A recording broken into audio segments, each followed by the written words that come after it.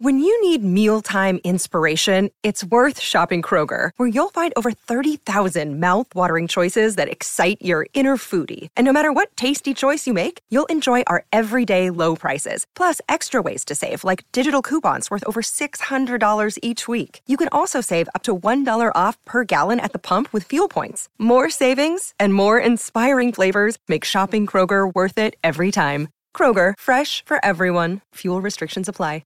Another day is here, and you're ready for it. What to wear? Check. Breakfast, lunch, and dinner? Check. Planning for what's next and how to save for it? That's where Bank of America can help. For your financial to-dos, Bank of America has experts ready to help get you closer to your goals. Get started at one of our local financial centers or 24/7 in our mobile banking app. Find a location near you at bankofamerica.com/talktous. What would you like the power to do? Mobile banking requires downloading the app and is only available for select devices. Message and data rates may apply. Bank of America N.A., member FDIC. Looking to build wealth beyond the stock market? Gain access to alternative investment opportunities once reserved for the ultra-wealthy with Yield Street. Build a diversified portfolio with investments such as real estate, art, commercial finance, and other alternatives typically with low stock market correlation and targeting annual yields of up to 15%. Yield Street investment minimums start at $1,000. Head to yieldstreet.com to join over 275,000 members and create your account today.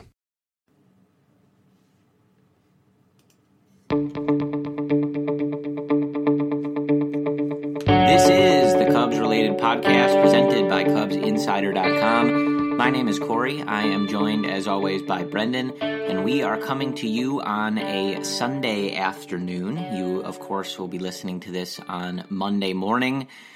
The winter meetings have come and gone, Brendan, and not really that much happened. The two big fish, Bryce Harper and Manny Machado, are still on the market, and we've really gotten little in the way of direction there, unless you are inclined to believe unverified sources on Reddit or Twitter of, people claiming to know someone who knows someone who knows someone. So that is really where they are.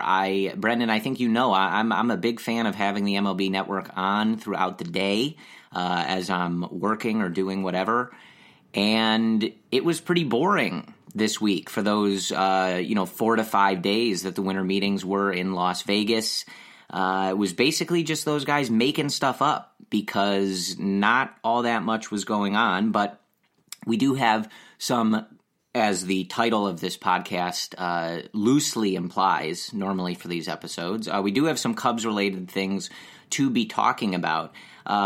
We'll get to a particular anniversary that I think you guys were already expecting me to bring up that came to us on Saturday. But the first thing that I think we should talk about, Brendan, is that the Cubs coaching staff is not finalized. Brandon Hyde, officially the new manager of the Baltimore Orioles, that announced, I believe, during the winter meetings and then confirmed, I think, on Friday or Saturday, with the Orioles actually announcing that after they tried to pretend that, Joel Sherman or whoever reported it first was not right.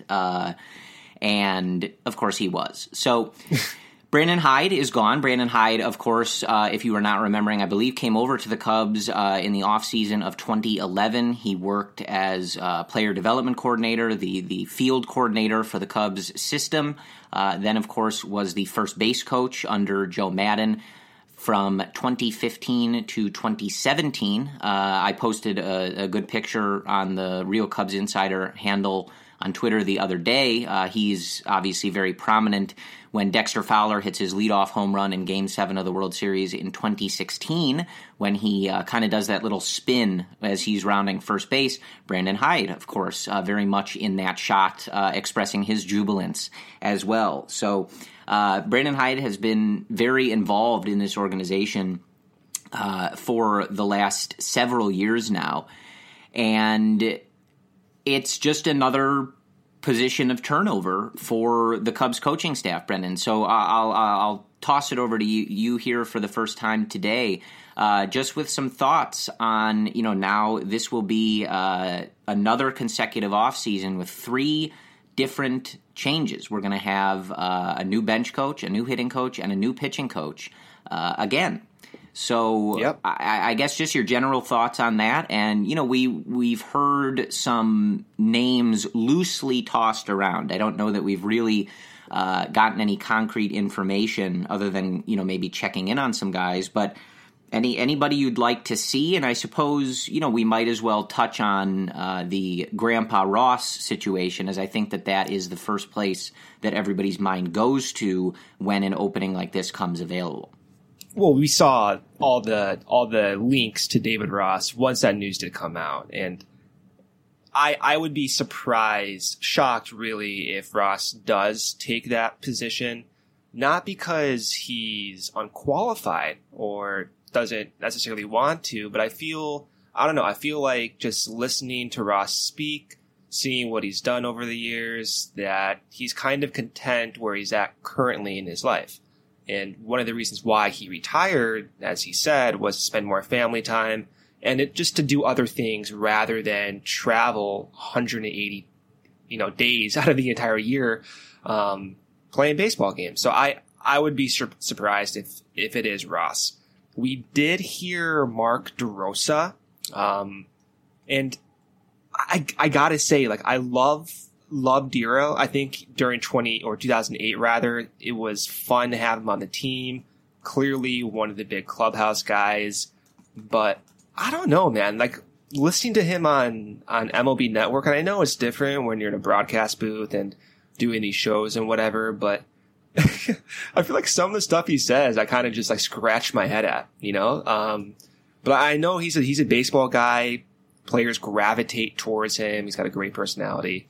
But other than those two, I haven't heard many names. I could be overseeing some stuff, but there's no obvious candidate. I expect really that the hire will come within, just because we are late in the off season. Spring training guys, people are going to start reporting within 2 months. Think about that. That's insane.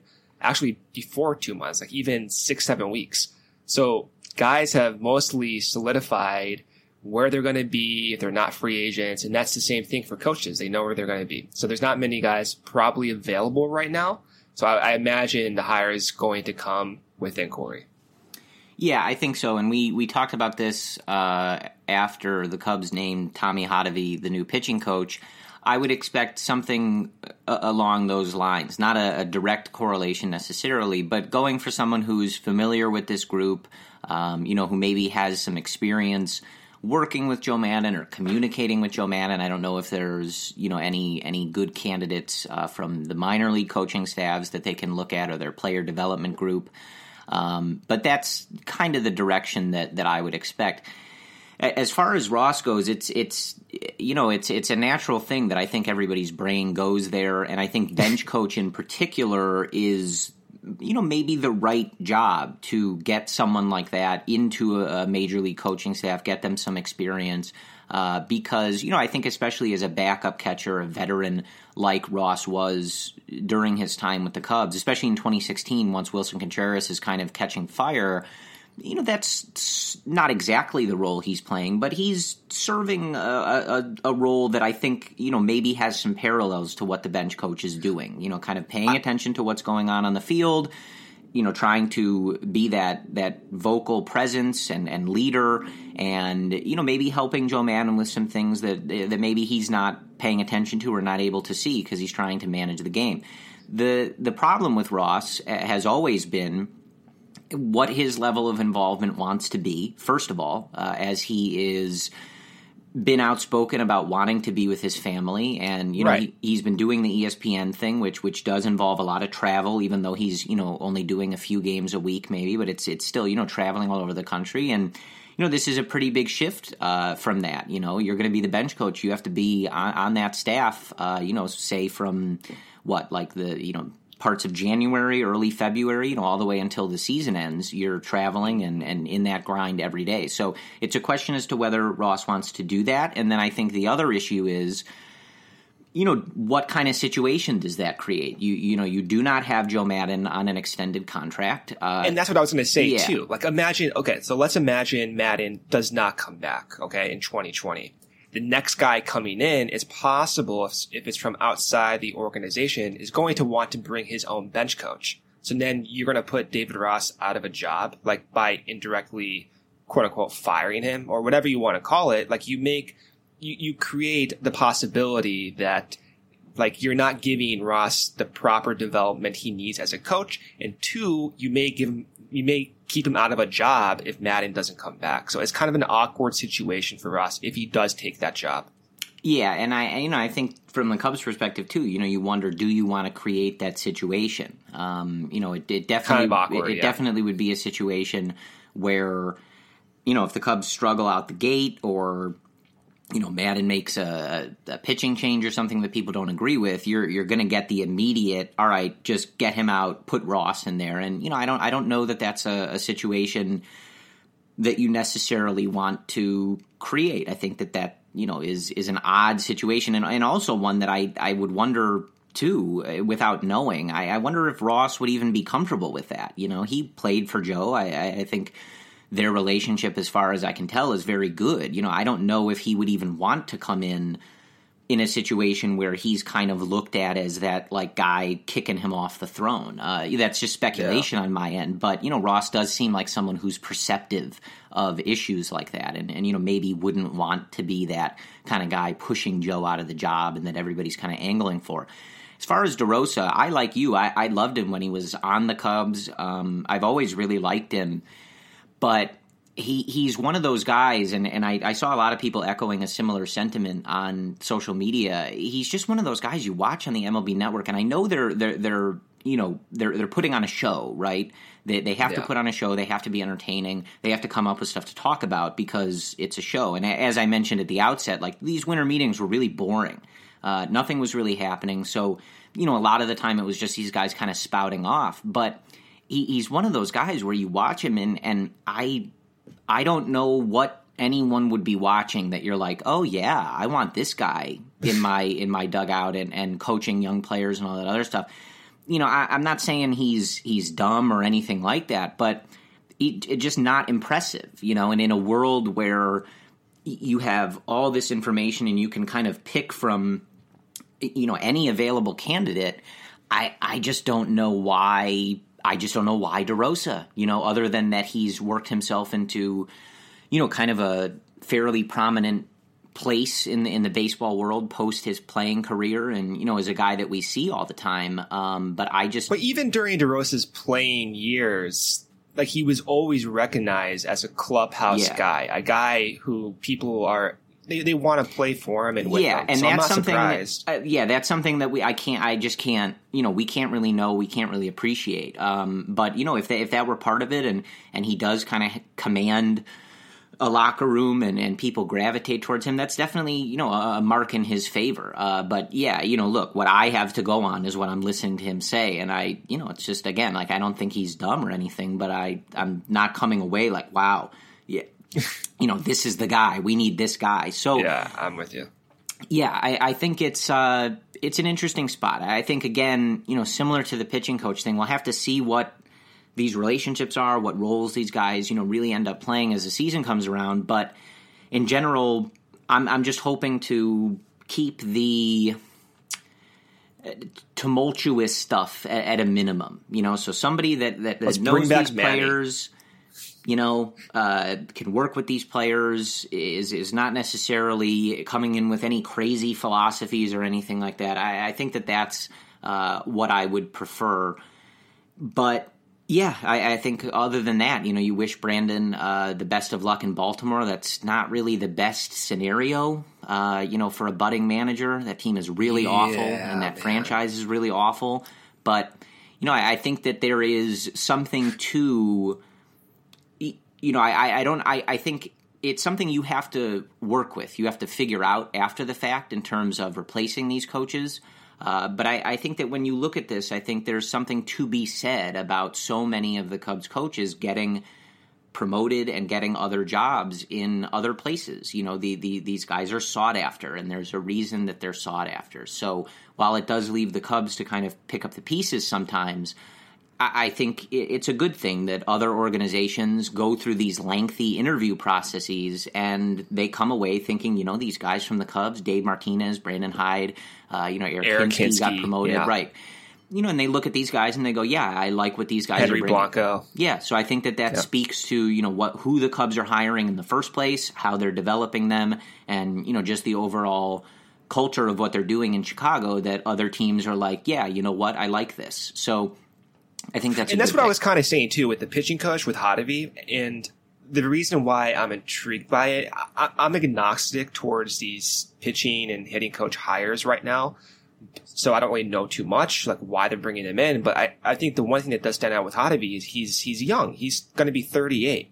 And I am intrigued by that just because in my recent memory, I've always been accustomed to older pitching coaches, right? So to finally see someone who's been a player for a long time in the league, not even 3 years ago, now take a role of that magnitude, I'm curious because you have this trend around Major League Baseball where you're hiring young managers, but at the same time, you're doing that and you're bringing in older, position coaches to supplement for that. For the Cubs, it's the opposite. You have an old manager, and now you have a super young staff at the realm. So I'm curious to see how that's going to work out. Yeah, so that is, as far as I know, that's it for the coaching staff. Once they get a new bench coach, I think then we'll actually be finalized, but that is not the first time I think I've said that on here. So hopefully we're done with that for a while here, and the next coaching news that we really hear, aside again from replacing the bench coach, is that Joe Maddon gets an extension at some point because the Cubs' 2019 season went really well. Brendan, I think that's how I'd like to think about things. But before we get back into the current landscape and everything that we heard at the winter meetings and where everything is right now, which really isn't exciting. The names that are coming up for the Cubs are very underwhelming, folks. So I hope your expectations are properly tempered. But I believe it was Saturday, December 15th, which was, Brendan, the 4-year anniversary of Jon Lester being introduced as a Chicago Cub. The first time he donned the blue Cubs hat and the white Cubs jersey with the blue pinstripes, as Pat Hughes would so eloquently and vividly describe if we were listening on the radio. Glistening in the sun on this beautiful day. Right. And look, we've gone through this many, many times, and I do appreciate that you guys indulge basically any excuse I take to bring this up. Oh, it's Jon Lester's half birthday. Well, let's talk about everything he's done in Chicago. 30 minutes later. Right. It's the, quarter anniversary of Jon Lester's wedding. Why don't we talk about how good Jon Lester is? Okay, if you guys are going to twist my arm. But I think that I was looking through the video and some of the articles from that time, and I think that one quote in particular, just sort of stands out from Theo when he's introducing Jon, and he says, quote, "This is a great day for our fans. They've been so patient, incredibly patient over the last couple of years. Jon is the perfect pitcher to lead our rotation to where we want to go. We are very serious about winning and bringing a World Series championship to the city of Chicago." That was on December 15th, 2014. It would be less than 2 years later, Brendan, on November, I guess you call it 2nd or 3rd, depending on what time zone you're in, 2016, where Jon Lester and the Chicago Cubs do just that. They win Game 7 of the World Series in Cleveland, and they win the World Series. So we could go through Jon's accomplishments, that he was near the top of the Cy Young voting in 2016, that he's gone to All-Star games with the Cubs, yada, yada, yada. But I think that in particular, since this was the anniversary of his introductory press conference, I think that it's just fun to look back at what those expectations were and what Jon was brought in to do, and, that we have been and we are now, living in that universe where we head into, another year of his 6-year contract. And the Cubs have already won a World Series. They're trying to win another one. And John is still, one of the top members of their rotation. I think that, we've said this before. But you read these quotes from Theo as they're introducing him and, what John is saying when he's being introduced. And it's one of those things you're reading this going, wow, like could this literally have gone any better? I mean, save for them winning the World Series another time, yet. Or something like that. Like you're reading this and you're going, yeah, this is exactly what happens. It's almost like this article is written now, like in hindsight. Like what they're bringing John in to do, the type of person that he is, their expectations, and all that other stuff. You're like, yeah, this is exactly what happens. So this is pretty cool. Like this went really well. Yeah, and unfortunately, not to be a Debbie Downey here, but it kind of contrasts some of the unluckiness the Cubs have had with Darvish and Chatwood and whatnot. Because if those guys pan out, I mean, you're looking at a rotation who's probably underpaid. To be quite frank, I mean, if Darvish stays healthy, that contract looks even better than John Lester's, and it still has the potential to be better than John Lester's if again Darvish is healthy. But at the same time, I know you can get on Theo, not you personally, Corey, but just maybe I'm projecting. Sometimes as fans, you see how Darvish's contract has worked out, Hayward, Chatwood, etc., and you do lose sight that there have been plenty of other moves from free agency that have worked out, and I think John Lester's is a perfect example. Yeah, so I think that 50% negative, but also nostalgic look back is about what you can expect from Brendan on something like that. I know it's physically. I thought that was pretty positive.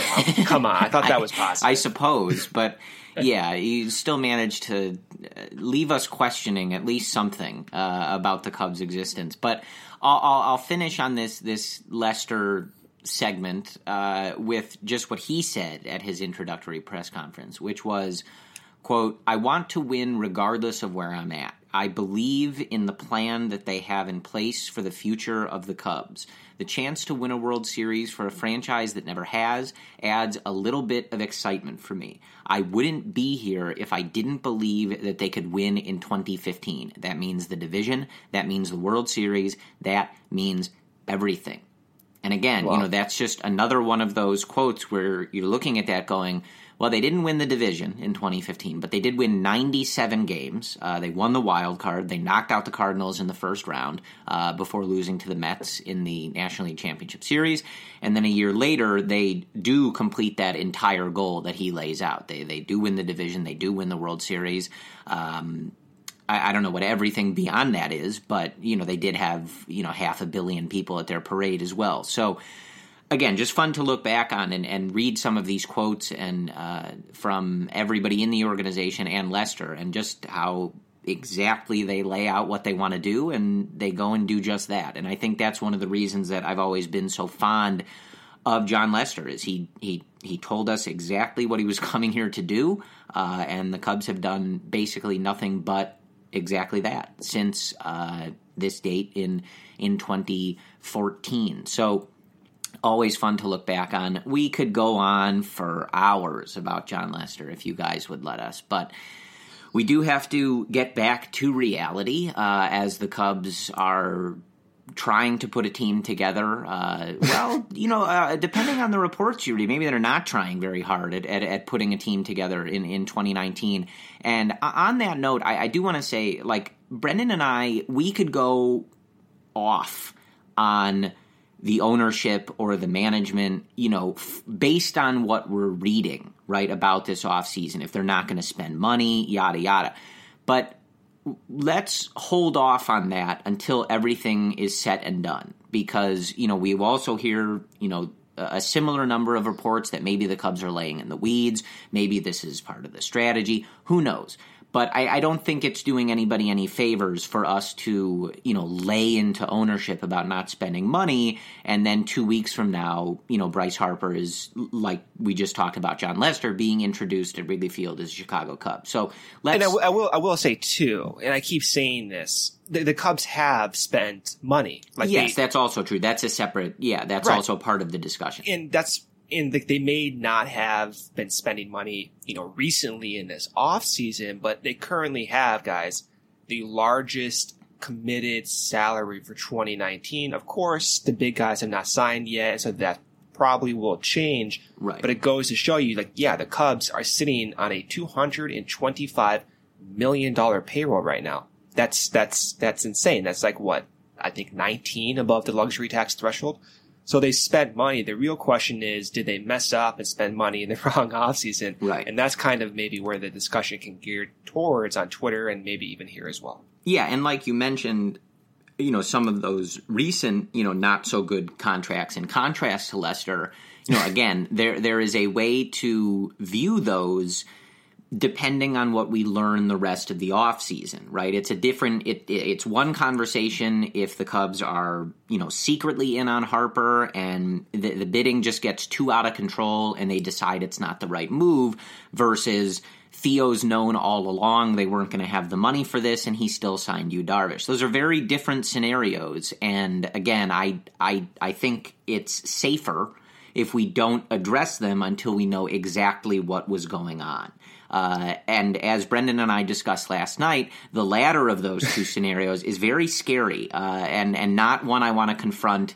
The notion that Theo may have messed up is not one that I want to confront unless I'm positive that that's what happened. So let's just see how how this offseason plays out. I don't want to have that podcast episode in I February don't either, too, but because that's going to suck. I'm scared that that we might have to. But again, let's just see what happens. Let's see what the Cubs do the rest of this offseason when we get to, maybe the Cubs convention or when this all settles and we get some answers from Ricketts, we get some answers from Theo. We'll touch on all that. But for now... Hold on, I want to jump in there before you bring up this Descalso stuff. I can't even say his last name. I hope I never have to say his last name. Was right. I did? Okay, thank God. Anyway, before we jump into this though, based on where we are in the offseason, based on the winter meetings being over, and of course the GM meetings have also, gone through the process, where do you think the Cubs will be in 2 months, Corey? Because things have changed. The environment, the rumors, what other teams have done, it's now changed maybe my perspective, I think. I'm curious where you are now with where the Cubs are and what you think they might do in the next 7 weeks before spring training starts.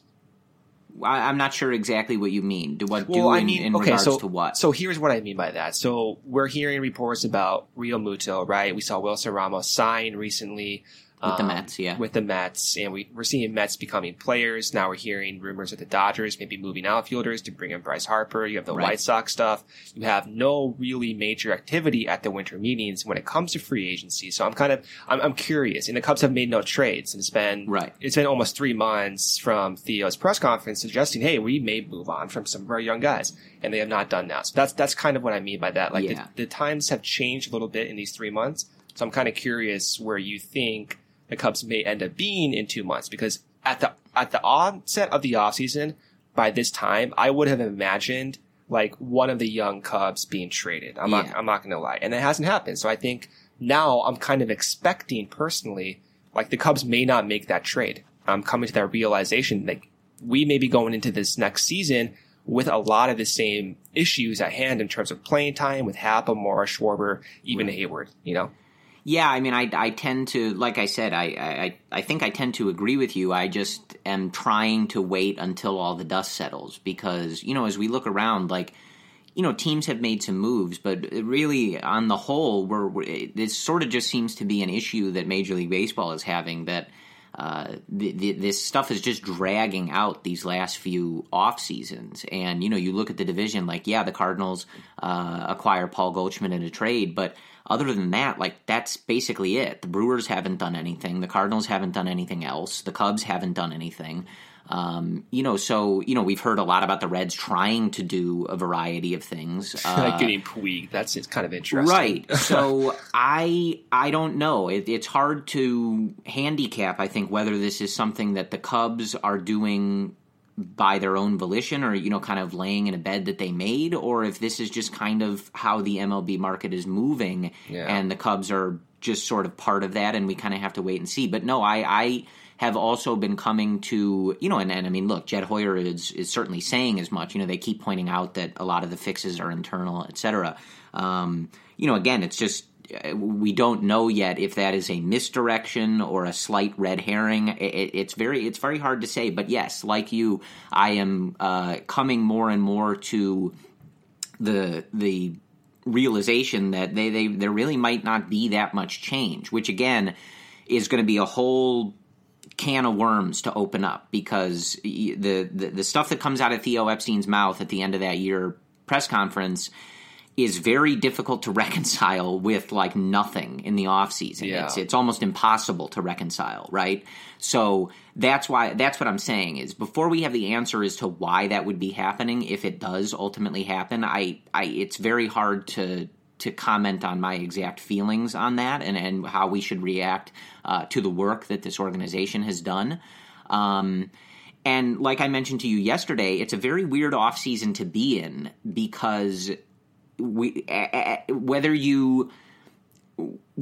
your opinion was on the 2018 Cubs aside, all these conversations are taking place around a 95-win team. In any other division in the NL, they win the division, even if they get bounced unceremoniously in the first round. I don't know that the conversation about this offseason is as negative as it is. I think that the fact that they lose that tiebreaker to the Brewers and everything happens at the end of the year like it does with so many one-run games, etc., I think that's why we're talking about this. So that's all just to say it's very hard to like position myself internally, because we're talking about a team that won 95 games. And as I said to you yesterday, if they played this season tomorrow, would you really look me or anyone else in the eye? And I ask that to you, Brendan, and our general listeners. Do you really think that either the Brewers or Cardinals are definitively better than the Chicago Cubs? I'm not saying you have to think the Cubs are the best team in the division or that they're a shoo-in to win the division. But does anybody really not believe that they would compete for this division tomorrow? Because I think that's laughable. I think of course they would. I think you look at the other teams in this division, no way is anybody definitively better than them. Or, oh man, the Cubs need Bryce Harper, or they're definitely losing to the Brewers. I don't think that's true at all. So it just makes this is a very strange offseason. And, like you kind of mentioned, I sort of just anticipated this offseason they'd spend the money for Harper or Machado or whatever, and we'd kind of, clap our hands, and that would be it. It would be kind of like, well, we want to be a good bit better. We want to be the team that's definitively better in this division, and, we'd have that done in a month, and we'd all just get ready to, try to win another championship. So this is a very weird offseason that is difficult to handicap. It's difficult to predict what's going to happen, and it's hard to figure out where I want to be directing my critical thinking. Is this a Tom Ricketts thing? Is this a Theo thing? I have no idea. So we're just going to have to see how it plays out. But as you mentioned, the couple rumors that we do have, the one is that, of course, Troy Tulowitzki was cut by the Toronto Blue Jays in an interesting move, to say the least. So now he is a free agent and will sign for the league minimum, as the Toronto Blue Jays are still paying him his contract. So the Cubs were reportedly one of the teams that has checked in on him, and that when he has a workout, I'm not sure when that was going to be or if it's already happened by the time you're listening to this on Monday, but the Cubs were going to attend that workout and, maybe think about that. And, that sort of has a good... It makes a bit of sense, especially you consider that the Cubs still seem to remain unsure as to exactly what they're doing with Addison Russell. And, Tulowitzki could be someone that could fit there. And then we also got a report from Ken Rosenthal that the Cubs were, I think he said, seriously pursuing Daniel Descalso for I would certainly hope kind of that Tommy La Stella bench role, kind of guy. So, general thoughts on that, Brendan, either of those moves, assuming that they were, just depth moves? Tulowitzki, that's a no-go for me, Corey. Okay. Reason being is 100% driven by his injury history. I mean, even throughout times he's been healthy, in the rare instance from 2015 to 2016 to 2017, he was basically a league average player. And that was when he was 31, 32 years old. So he's coming off a completely injury-riddled season. He didn't even play last season for these heel Spurs. He's going to be 34 years old. And I understand he'll get paid the league minimum, maybe a little bit more depending on what type of bidding war gets happening out there, but probably around the league minimum. I still just don't want to commit a roster spot on the 25-man for Tulowitzki. And I don't want to close the door on some other deals that could happen because Tulo is going to get a shot. And maybe that's not going to be the case. Maybe Tulo would, yes, sign a contract with the Cubs, and maybe the Cubs would still try to get better in their infield positioning. And maybe that means like going out and getting, we've heard Jerks and Profar, maybe. Maybe that doesn't prohibit them from doing that. But overall, the Cubs go into 2019 with Tulowitzki scheduled or kind of projected to get maybe 350, 400 plate appearances. I'm anxious about that. Like, I don't think that's something that you can rely on. And it reminds me, like, this reminds me of kind of the Tim Lincecum stuff from a few years ago. And Lincecum, like Tulo early on in their careers, they were like objectively the best at their position. And I think sometimes you hold on to that and you hope maybe that can come back, but ultimately for Lincecum, it never happened. And I think for Tulowitzki, it's not going to happen. He's had too many injuries in his career. He's getting older. He's not getting any younger whatsoever. I don't know. I think if I'm going to pick between Descalso and Tulowitzki, my God, where am I right now in 2019 saying this? I think I'd rather have Descalso. And that's not to say that Tulowitzki would be a bad pickup for the Cubs. If they do that, fine. I just hope they continue to try to look elsewhere to improve. I'm just not comfortable donating that much confidence to Tulowitzki, Corey. Yeah, I mean, I'm pretty whatever on these moves. I think obviously these are depth moves. Just kind of trying to increase the depth, the roster flexibility, whatever. Sure. You know what I'm saying, though, right? With the injuries, of course. Yeah. And again, it really does sort of depend on exactly what they're going to do with this Addison Russell situation, and what their plan would be right now for who's playing the majority of second base, or what that middle infield is, or what you expect that to be for the majority of the year. Because, again, we've talked about the Addison Russell situation from a number of angles, but looking at it from purely a baseball perspective, I don't think that Addison played well enough to, lend any confidence to anyone, if even after he was back from his suspension for domestic violence.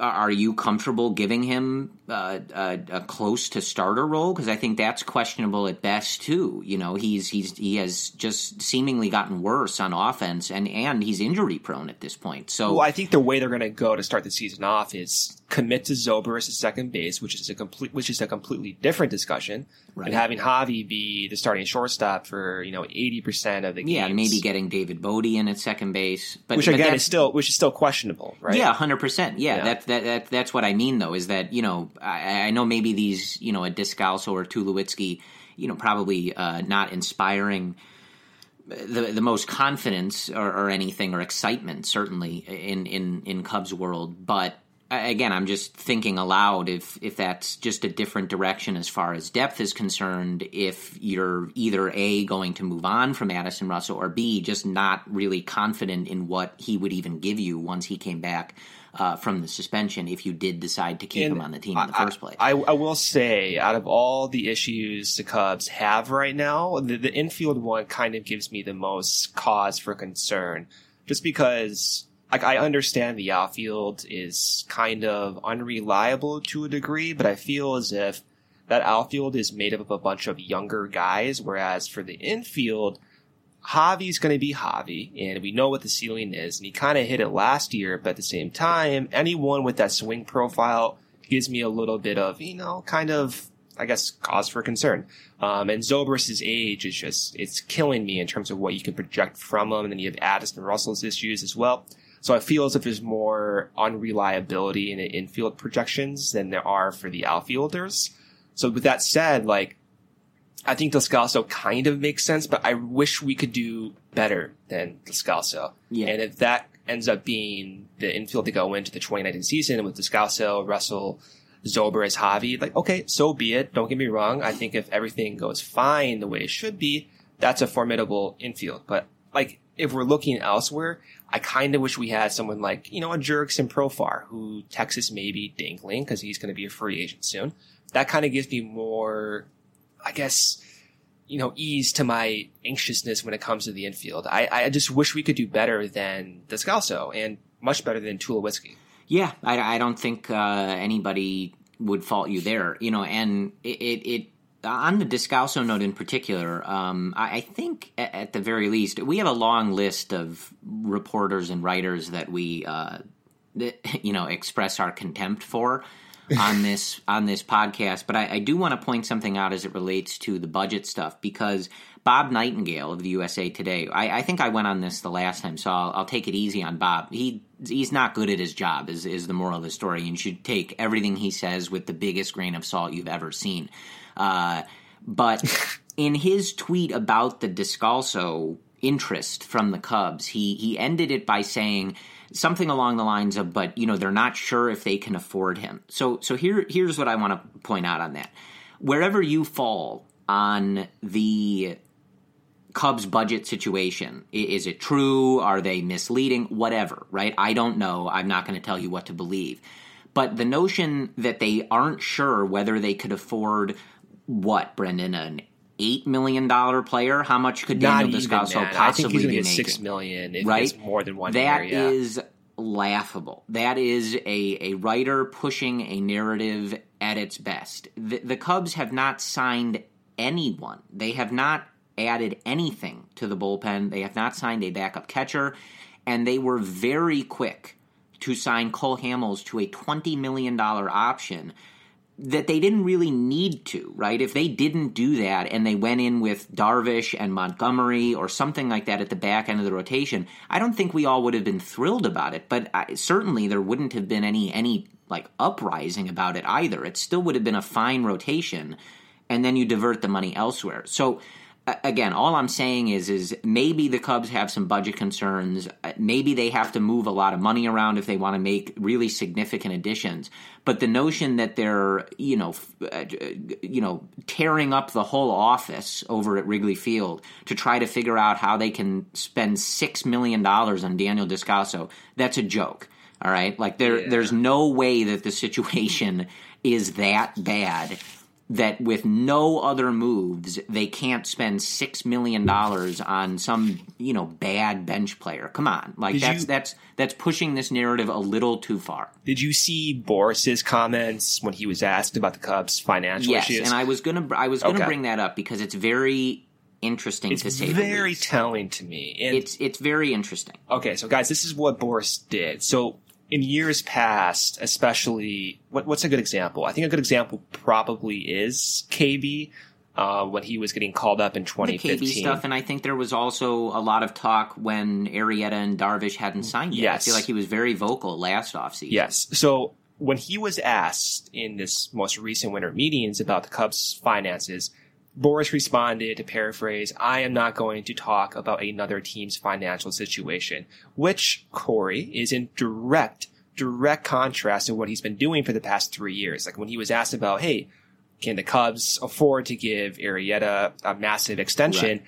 He said, look at what the Cubs are doing. Look at what Ricketts is building. If you want to be the best team in the league, if you want to go to playoff land, you got to spend money. I think he actually used the word playoff land. And so for 3 years, guys, Boris has been openly talking about the Cubs' unwillingness to spend, in his eyes, for some of his own players. And now all of a sudden, he's representing Bryce Harper, and he's going to say, yeah, well, I'm not going to talk about the Cubs' financial issues. Well, and in this, at the winter meetings, he was asked about whether the Cardinals might be in on, I think, Bryce Harper. And he said, again, to paraphrase, that they sit on the Golden Bank of St. Louis or something like that. So he is commenting on some.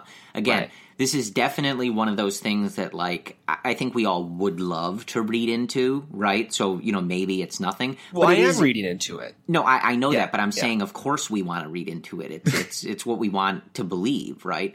I'm just pointing that out. But it is interesting. He is commenting on other teams, and he has ripped teams, the Cubs being perhaps the most predominant of that, he rips them all the time about not spending enough money and owners having too much money, and it's laughable that, that blah, blah, blah. So it is interesting that amidst all these reports that the Cubs don't have money, he's not saying a word.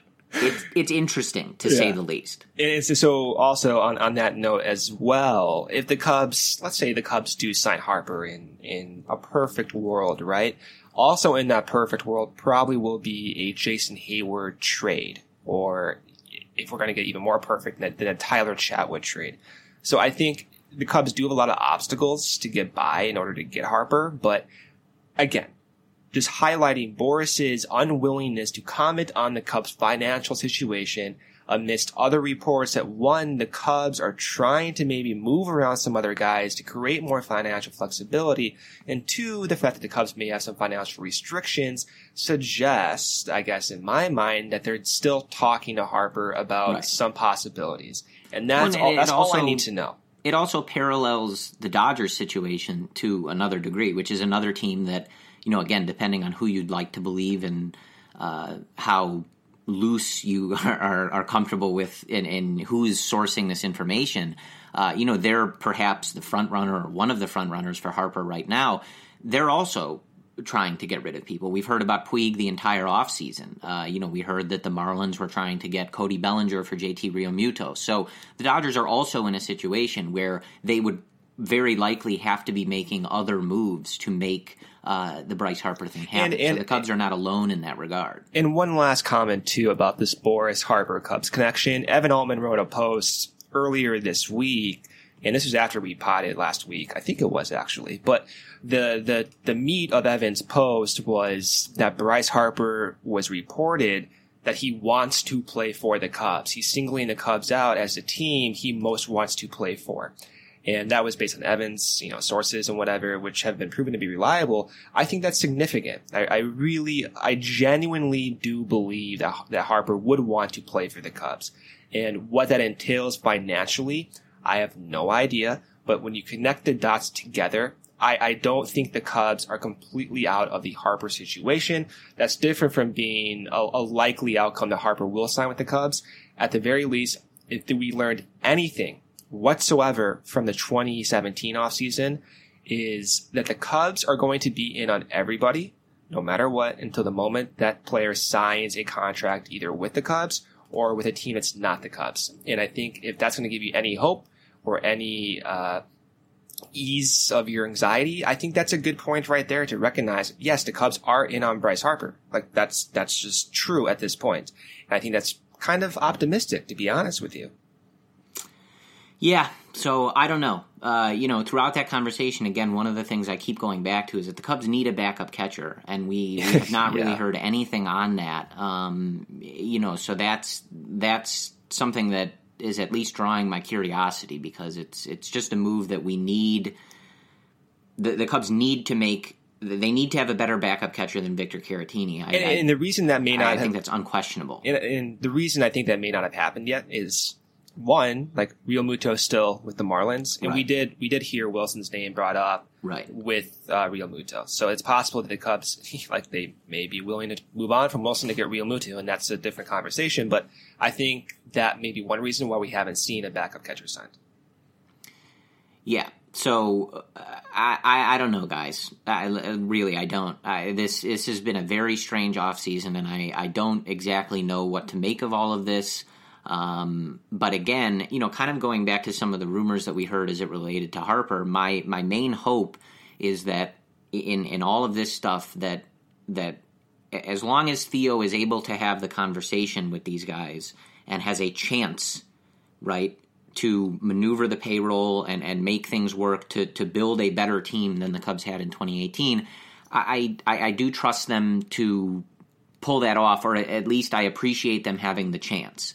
If they can't spend as much money as the White Sox, then that's fine. Because you also have to remember, if it's a bidding war, it's possible that the Cubs don't get Harper, and it's not because there's some limit on their spending or something like that. It is possible for Theo and company to decide that, perhaps the contract terms get too out of control, or, they've talked with Bryant about an extension, and they just can't make it all work. That's still possible, and not the worst thing in the world. Again, we're just going to have to figure out what is the reason we end up where we do ultimately when we get going on the 2019 season. But the last thing I think to talk about was just it was from an interview with CubsInsider.com, and Evan talked to Kris Bryant's dad. We've had him on the podcast before, and Mike I Bryant, think Mike. I think most of you guys know that it's not just like talking to some random person. Kris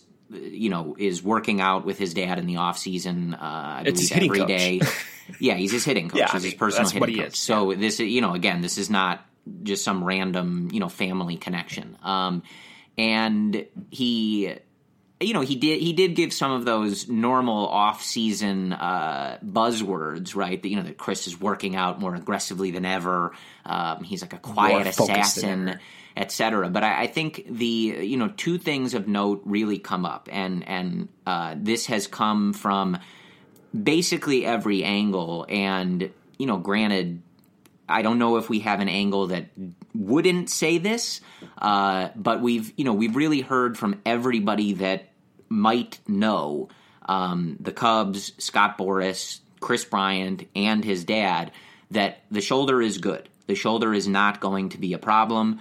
He is working out with no limits, no pain, no discomfort, nothing. And he is going to go back to the one-handed finish on his swing. Never really fully bought in on that two-handed swing, so it never really got there completely. But he did make that change in 2018, and they're going to go away from that. So, again, we've talked about this before, and I will bring this up at any opportunity that we can, because especially, when we are looking at this offseason and how can the Cubs get better, or, what we heard at the end of the season last year from Theo and company about the offense, it can't be stated enough the importance of Kris Bryant playing like Kris Bryant.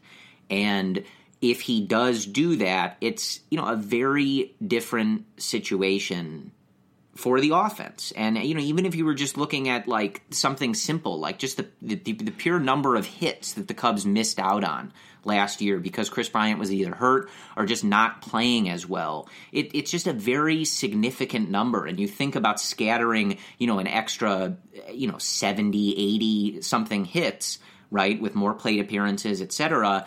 You can see how that might have made a big difference for this team. But it's pretty simple, I think. In 2015 to 17, Kris Bryant was a 6.1, 7.9, 6.7 win player. In 2018, he was a 2.3 win player. That's a massive difference. We can talk about the Cardinals adding Paul Goldschmidt all they want, but the difference from a 2018 injured and not as productive Kris Bryant to a normal, healthy, top-of-the-league Kris Bryant is a massive change for this Cubs lineup. And again, we're hearing from his agent, the president of his baseball team, his father. I'm not expecting any of them to come out and say, Kris kind of looks not so great. Of course not. But he's working out. He's working out on a normal schedule intensively. The shoulder is good. Kris Bryant should be Kris Bryant in 2019, and that is a big effing deal, Brendan. Yeah, it's a big effing deal. And at the very least, you guys can say, that's just off-season speak about any player, but, Morrow just got scoped out 5 weeks ago for his shoulder. Or was it his shoulder? It was his elbow, whatever it was, right? Yeah, elbow. At least Bryant's not getting surgery right now. So if there's anything to truly be concerned about, it probably would have to have been dealt with under the knife. And so he is working out 4 days a week, like Mike Bryant said. Very intense. He's going back to the one-handed finish, like you just said, Corey. So if Bryant's back to what he was like in 2016, his entire career, if Bryant is Kris Bryant, you combine that with hopefully what we hope to be is a Javi Baez like 2018 going forward, Anthony Rizzo is the most consistent player in the league, probably, with Paul Goldschmidt and those guys. The Cubs will win the division next year again. It's that simple. You may have to reduce this offseason down to, can Kris Bryant be healthy going forward? And if that's the case, maybe it does make sense not to go out and make major changes to your team. And I think that's a fair point. And I think when you step back from the emotion from how the Cubs failed to just do what they wanted to do in September of last year, you kind of peel back some of the stuff and realize, hey, the Cubs are still in a healthy position. And like, believe it or not, after 2019, that payroll flexibility, guess what? It returns. They'll only have around $160 million committed to 2020. Guess what that means? That means $70 million, or not 70, probably around 55, 60 of flexibility to make other moves. And I think that's a very important consideration to make. And I'm encouraged by that. Whenever I get super negative about this team, I do. Always. Which is very consistently. And, to be fair, Corey, so have you recently, but that's a different discussion. Privately. You never go on air, you want to express this, but Right. I'm the only one who is willing to do that here. But if you wanted, take back and remember how healthy the Cubs are, just think of Kris Bryant. And if he becomes healthy in 2019, this is probably the best team in the Central, probably right now, going into the year, the best team in the National League once again.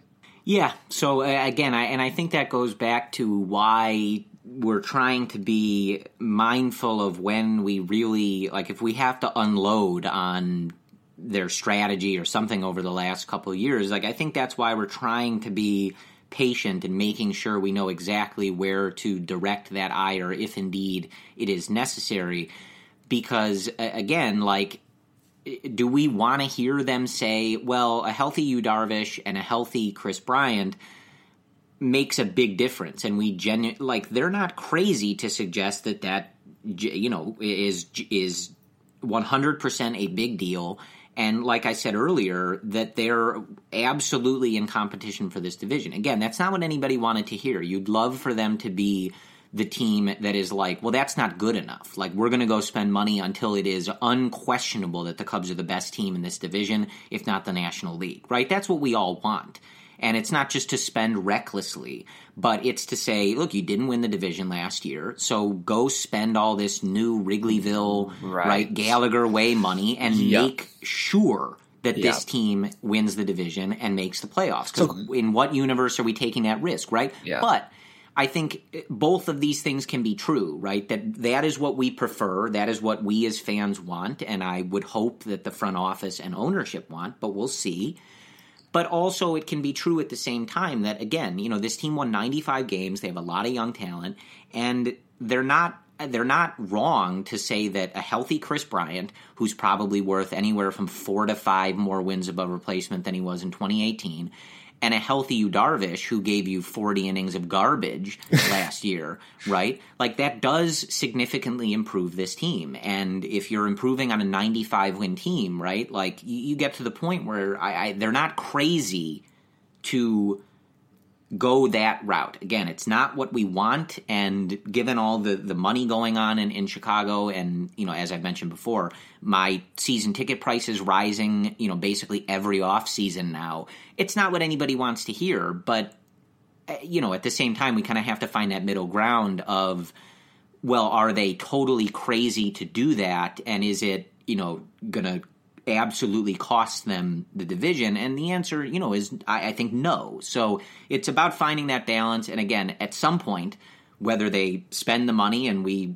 just forget about all of this talk, or they don't spend the money, we'll figure out what was going on this offseason. At some point, it'll get laid out to us, and we can, try to parse it from there. But until then, and we kind of just have to see how this offseason goes. Because again, we can sit here and talk about the Cubs not spending money, but not that many teams have spent that much money.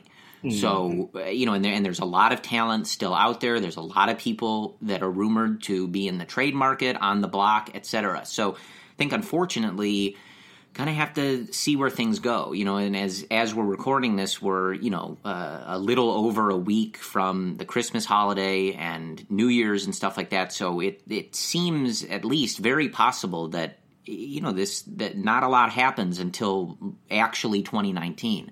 And, so we're just going to have to be patient and try to figure this out when we can. So, and here's what I keep going back to as well. And I've always said this throughout the entire offseason, guys, so it's nothing new. I understand the angst because, again, you look at Zobrist, the age of some of these guys, even projecting Javi, you can see a sense of uncertainty, and I totally understand that.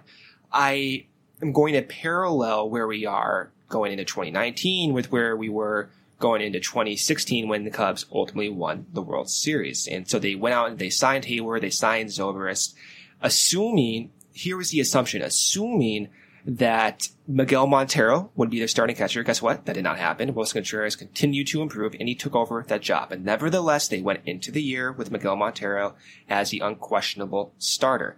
And this was going into the same season with Kris Bryant not being the Kris Bryant who we know. And he had a great rookie year, don't get me wrong. But again, going into 2016, relying on Kris Bryant to be an MVP, I don't think anyone thought for certain that would be the case. Bear with me here by saying that.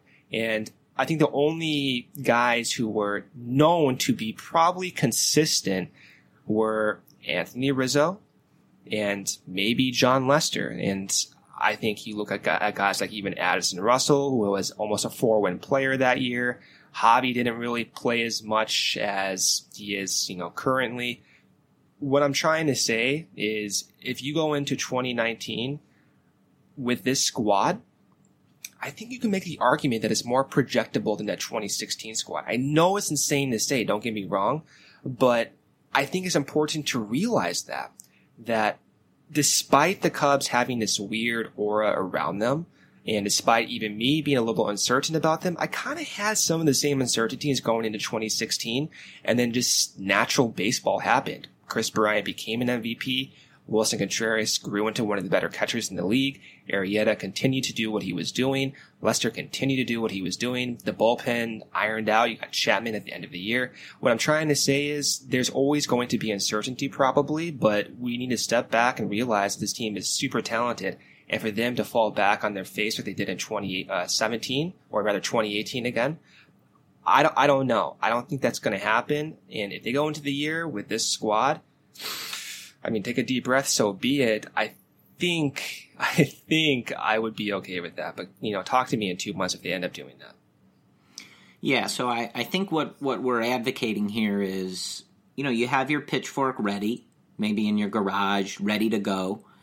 But, hold off on it for now. I wouldn't have it in hand. I wouldn't be getting ready to march outside of the Wrigley Field offices just yet. Let's see how this all plays out. Like I said, unfortunately, we might be waiting a while here. I think especially just heard that, not that the Cubs have been connected to him as much as Harper, but, Manny Machado was still recently on his tour of these teams. So, it doesn't even sound like he's met with everybody yet. Yeah, so he's meeting with the Yankees this upcoming week, we've still got a ways to go. And, as always, like it was with Darvish and Arrieta last year, what the one does kind of affect the other. And, there's an argument to be made about going first, going second, who gets the most money, etc. It's a game for everybody, not just the teams. So, we'll see. I think you got to be patient, but that's where we are. And kind of, if I can bring everything full circle on this podcast, I'll try to. At the very least, we'll go into 2019. The Cubs still have John Lester, so things could be worse, folks. But I think that's all we have for you. Again, as always with this off season, we will jump on if something happens of note. I will tell you guys a little spoiler. If the Cubs sign Daniel Descalso, we are not going to jump on midweek and do a Daniel Descalso episode. There is a threshold, I think, for what we would subject you guys to listening to, and I don't think that meets that threshold. So no. We'll keep an eye on who the Cubs are targeting for their bench coach. I would say if the Cubs hired David Ross, I think that is above the threshold for a podcast. That would be very interesting to dig into. But we'll wait for the Cubs to find a new bench coach once again.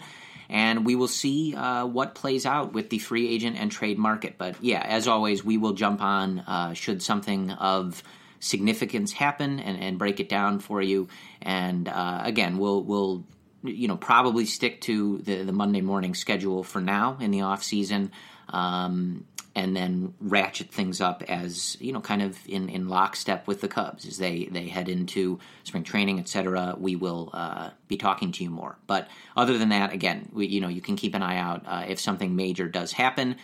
We will jump on. And as always, you can find Brendan at Cubs Related on Twitter and Instagram, though that is me on the Instagram. I am at CF Cubs Related on Twitter.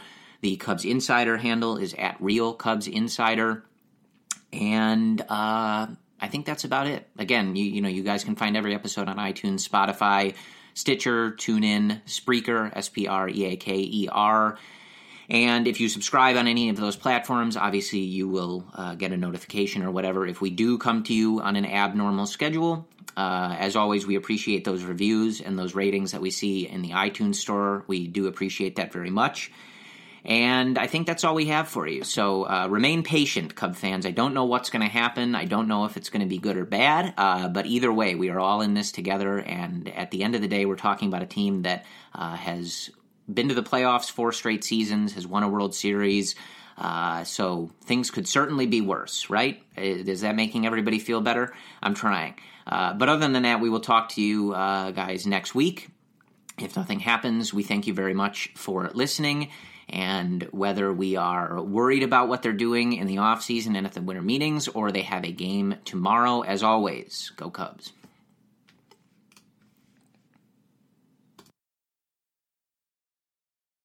Using an overpriced trash bag? Pricey, pricey, pricey! A bag that breaks? Whippy, whippy, whippy! Or a smelly bag?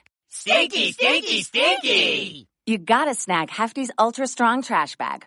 Always at an ultra low price. Hefty, hefty, hefty! It has Arm & Hammer odor control, so your nose and your wallet will be happy, happy, happy! Hefty Ultra Strong Trash Bags. Hefty strong all day long.